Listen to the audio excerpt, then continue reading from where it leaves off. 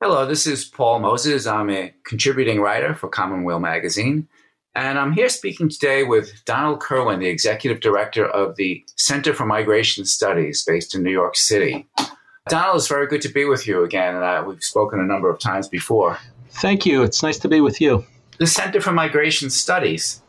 I've always been struck at how you deal with kind of historical aspects of migration. You have a wonderful archive about immigration in the United States, and yet you're kind of cutting edge following the latest issues. How do those two things come together for you? I think that they come together quite well because a lot of what we see in our current debate and situation are situations that we've seen in the past in the United States. Nativism and hostility to immigrants and kind of the causes of those phenomenon as well. And more, I think, the struggle of immigrants and how ultimately they've prevailed and succeeded in the United States, which is going to happen and is happening in the United States now as well. Now, the Catholic Church certainly played an important role in the earlier migrations. And in fact, I think your organization even traces back to an Italian bishop, Giovanni Battista Scalabrini, who really took the plight of Italian immigrants to America to heart, and sent priests over and Mother Cabrini to work with them. So I wanted to ask about your more recent survey of Catholic social service and charitable organizations that work with immigrants now. And in it, you said they identified lack of community support as their largest obstacle. Can you discuss that for us? Yeah, I think it's a very difficult moment for agencies that serve immigrants, as Catholic agencies do. And the survey was of a broad range of Catholic institutions, from hospitals to charities to legal programs to refugee programs to schools and the like. And, it's difficult to serve people, for example, when they're afraid to get on buses because they think that they might be apprehended and deported if they use public transportation, or where you have to explain that a charity is actually a safe space for them, a place that they can come and don't have to worry about immigration enforcement and can receive services regardless of what their status is or their concerns and fears might be. So I think that funding is always an issue for these agencies, but it's also the current climate that's a big challenge to them, and because they represent immigrants so extensively. And how about their own Catholic community? These are organizations like Catholic organizations, I presume Catholic charities and institutions like that. Are they concerned about the larger Catholic community's support for their mission to immigrants? I think that they are, and I think that we all are. And this is something that doesn't get raised in the mainstream debate to the extent it should, nor does it get raised in church circles to the extent it should, which is that the people that are being targeted right now under both measures to crack down on undocumented immigrants, but even more so, measures to cut back on legal immigration and now a focus on even citizenship in the United States. These people are co-religious. These are a heavily Catholic population. Right. And, it reminds me of, the Martin Luther King statement to the effect that at the end of the day, it'll be more painful to us, not the words of our enemies, but the silence of our friends. And in this case, what you have is kind of our co-religionists, our fellow Catholics, who are subjected to this terrible situation and this terrible environment in the United States. And lots of times I think Catholic institutions are too quiet about that and Catholics themselves don't recognize that who we're talking about so casually in the public space are fellow Catholics. The reason I first encountered Center for Migration Studies was that I was doing research for a book on the history of the relationship between the Irish and the Italians in New York. And certainly the Italians were almost all Catholic, and the Irish in New York were mostly Catholic also. Do you see any parallels to what was going on then? I think it's the same types of struggles. struggles in the workplace, struggles to keep families together and united, struggles related to how different populations were portrayed historically as criminals or a burden or people that were incapable of assimilating or a threat. This is kind of an American experience, unfortunately. Although I must say it's a fairly extreme example that we're seeing right now. And I would say an administration, and particularly a president, that really is the sui generis nativist administration in U.S. history. And we've had historians look at it. And of course, they're borrowing a lot of the language from past eras of heavy nativism.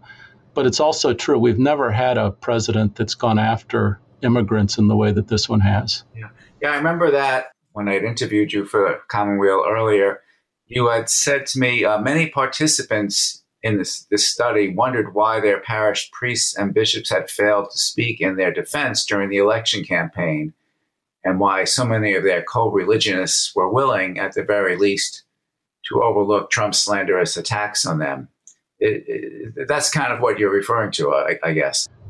It is, and I think that the bishops have spoken fairly steadily and fairly aggressively since the campaign, and during the campaign to a certain extent, although they come out different ways on all sorts of different issues, so it's not just obviously immigration that they're focused on, but they've seen what's happened, which is, the talk about a wall and enforcement and the vilification of immigrants, and a focus not just, as I said, on things like the wall, which is an unbelievably foolish idea, but legal immigration categories, cuts in refugee admissions to the lowest level in the program's 38-year history, cuts in the Central American Minors Program that allowed children to come legally to join their legally present parents here in the United States when they were at risk in the Northern Triangle states. Proposals to cut legal immigration to the United States by 50%, with a particular focus on family-based immigration, people that were related closely to a U.S. citizen or a lawful permanent resident that would qualify them for a visa. So on and on and on, these various proposals, cutting the temporary protected status nations that are eligible for that status, eliminating 6 national groups from that program. And it's all been about basically preventing people from accessing paths to legal status or turning people that had legal status into undocumented and forcing them to leave the country. And I think now the focus is on citizenship. So they're resurrecting the idea that birthright citizenship, which is really a remarkable feature of our constitutional system, that could be done away with by some kind of congressional declaration or executive fiat or something. And the establishment of a naturalization task force or denaturalization task force to give people the sense really that, even if you become a citizen, your status here is going to be insecure. And just the things like the high fees for gaining legal status, which is a disincentive for people to pursue legal status. And the big one that's coming up now is a significant expansion of the public charge grounds of inadmissibility. A public charge is somebody who would need to be on public assistance.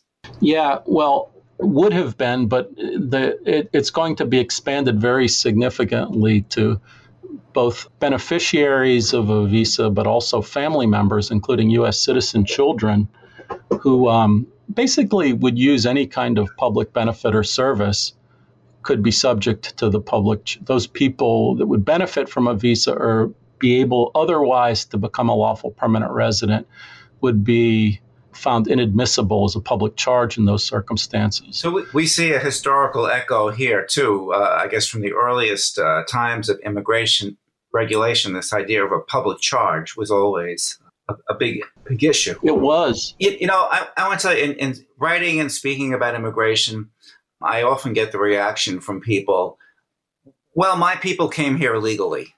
For many people, that's the end of the discussion. What would you say? The immigration laws were a lot different 100 years ago. Well, yeah, 100, 125 years ago. But what would you say to that line of argument? Yeah, everybody came pretty much at one point in our country. I mean, it wasn't until the 1920s that there were legal immigration categories. I mean, there were grounds of exclusion before that, but basically it was more wide open at that point. But I'd say, I mean, I think I'd answer that in two ways. One is there's this sense that the undocumented to the United States are both a burden and scofflaws. But if you just look at that population, almost 4 million of them have a relationship to a U.S. citizen or a lawful permanent resident that qualifies them for a family-based visa.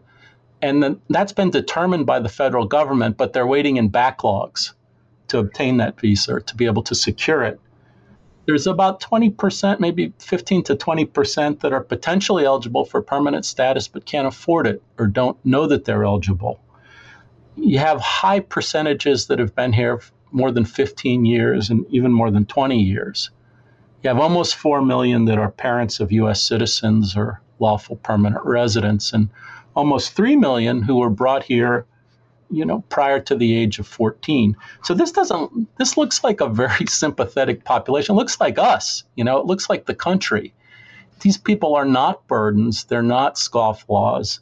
Basically what we've had in the United States is a very significant investment in our immigration enforcement system, but we haven't had an overhaul of our legal immigration system in 53 years. And think about what's changed in those 53 years. So you still have a system where there's only 5,000 employment-based visas for low-skilled workers. And think about all the, undocumented people, more than 5 million of them working. So there's this real disconnect and misalignment between, our interests, economic and family and otherwise, and our immigration system. Don, I wonder if I could ask you a bit about your own family saga, because it so often comes down to a personal issue for many people. My relatives, ancestors on both sides were Irish Catholics. The Moriarty family in Manchester, Connecticut, and the Kerwin family in Waterbury, Connecticut. And, the other, on the mom's side or the grandmother's side, there were Mulhalls and Sheridans. So all Irish. And we heard those stories about, even from my grandparents, about, how they tried to keep their house, for example, immaculately clean because of the reputation of Irish and the libeling of Irish as dirty, and not hardworking, and all of those kinds of stereotypes that really stung them decades later.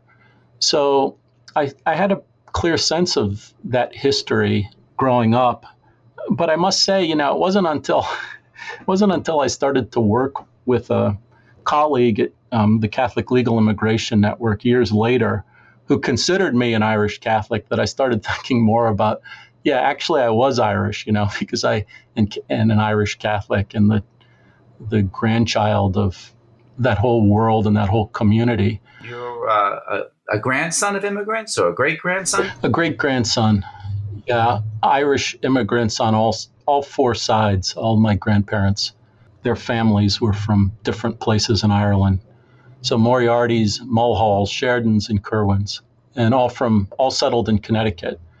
And so I grew up, hearing those stories of their struggles in the workplace in the late 19th century, because one of the grandfathers actually worked on the railroad, I believe, the Intercontinental Railroad. So that would have been in the 1870s, 1880s. So, I heard those stories and I knew of their struggles and their parents' struggles and the kinds of libels that they were exposed to as scandalous language of being dirty Irish and criminals and brawlers and all drinkers and all of those, accusations. And my grandparents, when they got married, for example, on one side, vowed to themselves that they'd always keep their home and their gardens immaculately clean because of that stereotype of the dirty Irish. So I heard about that. And, but, it was a bit removed for me, to be honest, and I didn't really start to think about it all of that seriously until I started to do legal work with immigrants, and also had a colleague who was an Irish Catholic immigrant, first generation, who very much considered me Irish. And even though you didn't necessarily feel that way yourself so much. Yeah, and he would even, think that I went to Catholic schools, for example, in high school, just because it fit the bill for him. In fact, I didn't. But it got me to thinking that we tend to forget history and we tend to move on. And it would be useful for Catholics and others to remember their immigrant history, because really the struggles that immigrants today are facing are the same struggles their grandparents and great-grandparents faced.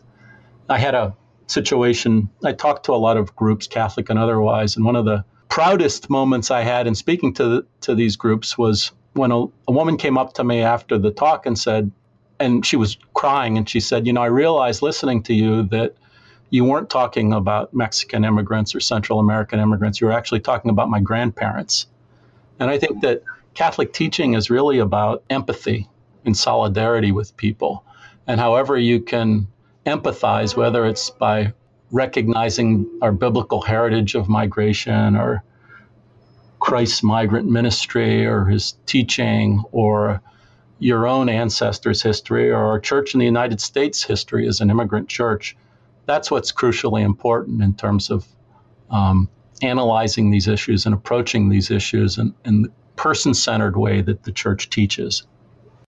Let me ask you a little bit about policy for refugees, and keeping it on the personal level. I'll tell you that my father was a German Jewish refugee from Hitler. He came to the United States in 1938, recently I came upon some old papers of his and found his visa that was stamped in, I believe it was Cologne, and so it's kind of an emotional thing for me in a way, how we respond to refugees, because as you know, many people after my father were not able to leave. That's so you've got a tremendous experience, and you must have heard incredible stories from him, or maybe not. Maybe he didn't speak about it. What do you think is appropriate policy for dealing with refugees today?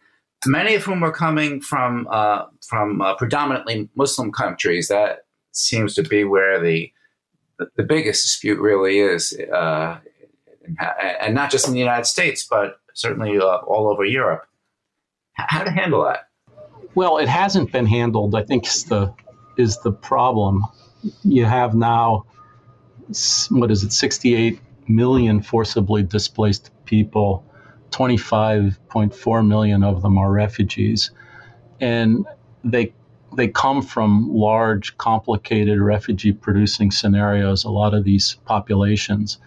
But in terms of the United States, to address those conditions that create refugees with all of its, diplomatic and other resources, development resources and others, I think is crucially important and an obvious point. But also to contribute to the host communities for refugees. It's the states that are near these enormous refugee-producing situations, whether bordering Syria or South Sudan or wherever it is, that are bearing the burden of these crises, and that host 90% of the world's refugees. But at the very least, the United States can take in more refugees to resettle than it does. And so you have this record number of refugees and forcibly displaced people, and yet the United States is admitting the fewest number of refugees in the program's history, which was created in 1980. So I think that's really shameful, because the refugee resettlement program is for people that are desperate, that are in real peril where they find themselves, that are hard cases, and these people really need to get out of the situations that they're in.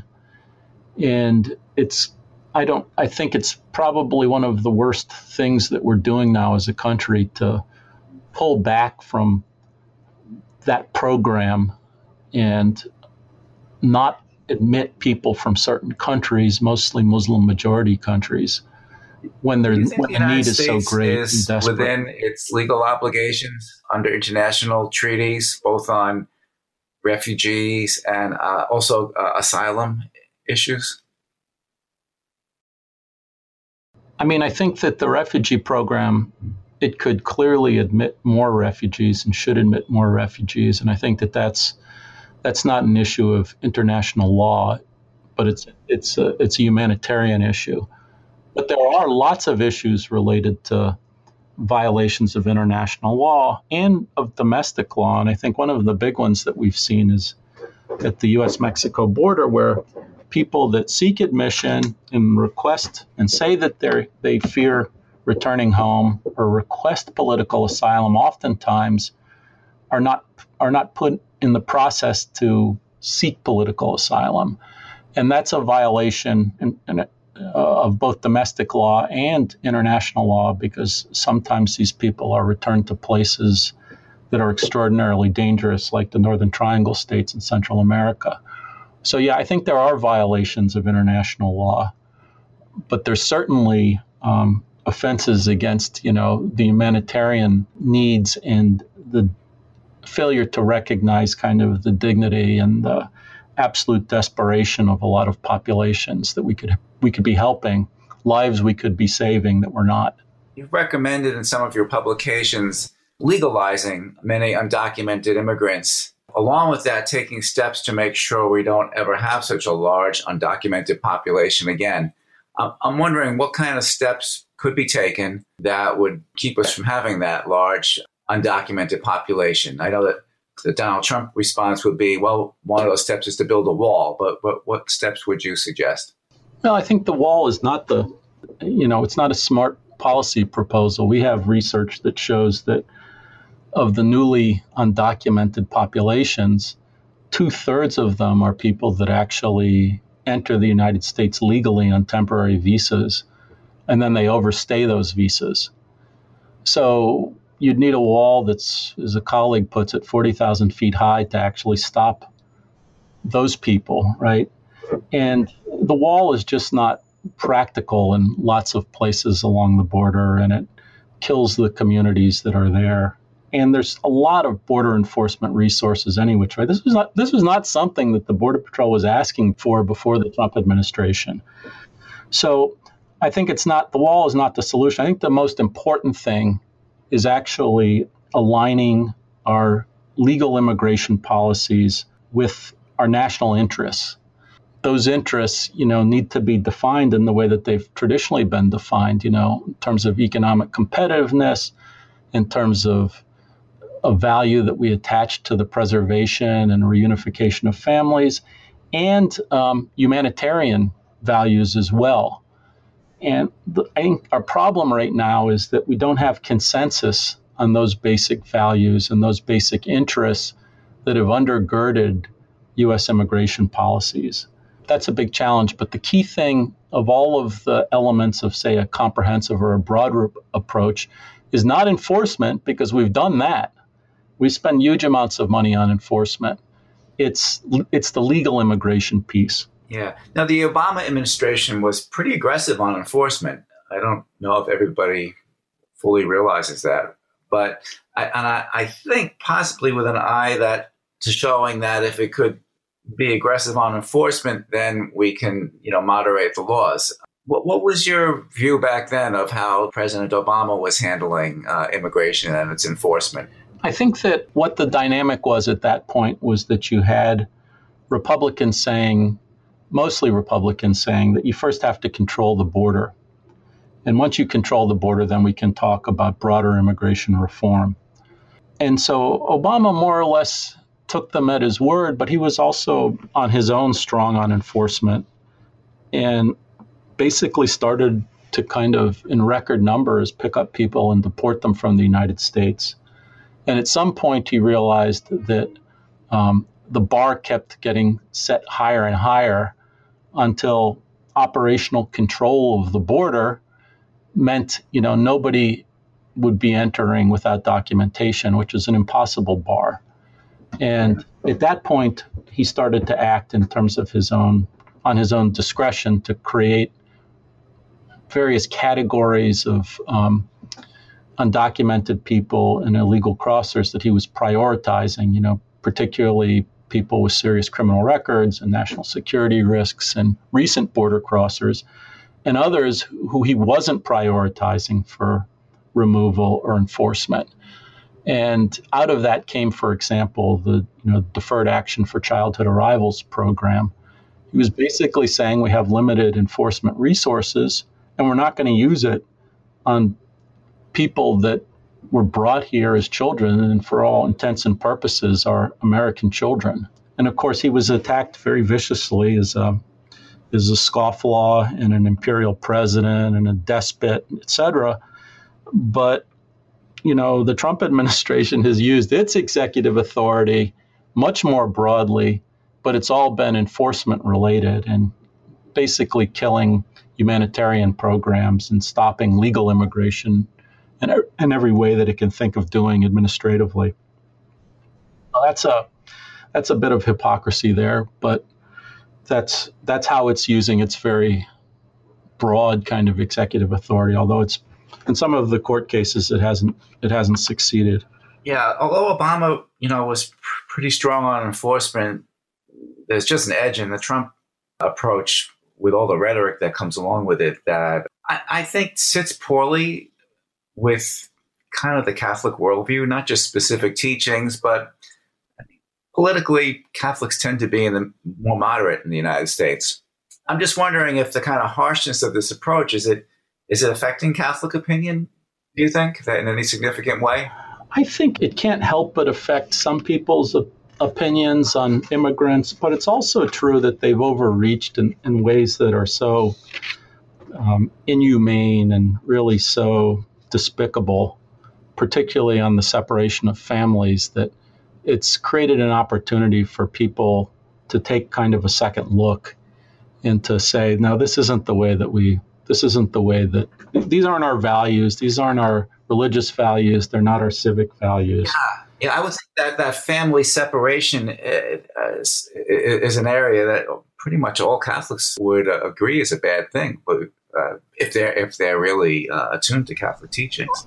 Yeah, definitely. And also the whole idea of, people fleeing persecution and providing safety to them and protection to them. I mean, our tradition teaches empathy with immigrants, and there's a recognition that, in fact, we are immigrants. They're us, we're them, And so the whole teaching is about the Holy Family as a refugee family and welcoming the stranger. And we have these traditions like, the Exodus and the exile and the dispersion, that's part of our tradition, or the Holy Family's flight to Egypt, or Jesus's itinerant ministry, or Paul on the road to Damascus. All of these things are migration narratives. So our own heritage, biblical heritage, and our history in the United States is a migrant history. And I think that it would be terrific if we could live up to that as a church, because we could really speak powerfully to what's happening to immigrants and refugees and come up with far better policies than what we're seeing today. Don, is there anything else you'd like to add to our discussion? It can be a disappointing time for people that have been doing this work, and particularly for immigrants, it can be a very difficult time.